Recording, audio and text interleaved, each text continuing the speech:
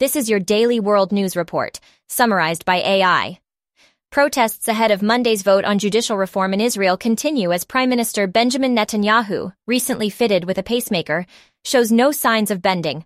A drone strike targeting defense and cyber operations hubs in Moscow, across from the headquarters of the Foreign Military Intelligence, was significant. General Hun Mana, the eldest son of Hun Sen, whose 4-decade rule of political oppression and economic growth is set to end after Sunday's election, was trained at West Point. Climate activist Greta Thunberg will appear in court on Monday on a charge of disobeying police at a protest in southern Sweden last month.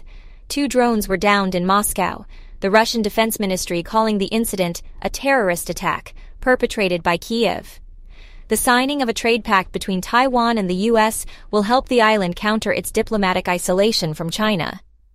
At least 10 people dead after the roof of school gymnasium collapsed under heavy rain in northeast China. A conversation has commenced with North Korea over U.S. Army PVT Travis King, who crossed the border between North and South Korea last week in the demilitarized zone separating the two nations, the United Nations command says. Japanese police arrested a man on suspicion of slashing 3 people on a train in western Japan. Nearly all of the votes have been counted in Spain's general election on Sunday, and no party has won enough seats to establish an outright majority. And Germany's opposition leader insists there will be no cooperation at the local level between his party and the far-right Alternative for Germany after his suggestion that they might subscribe to News AI for daily news summaries.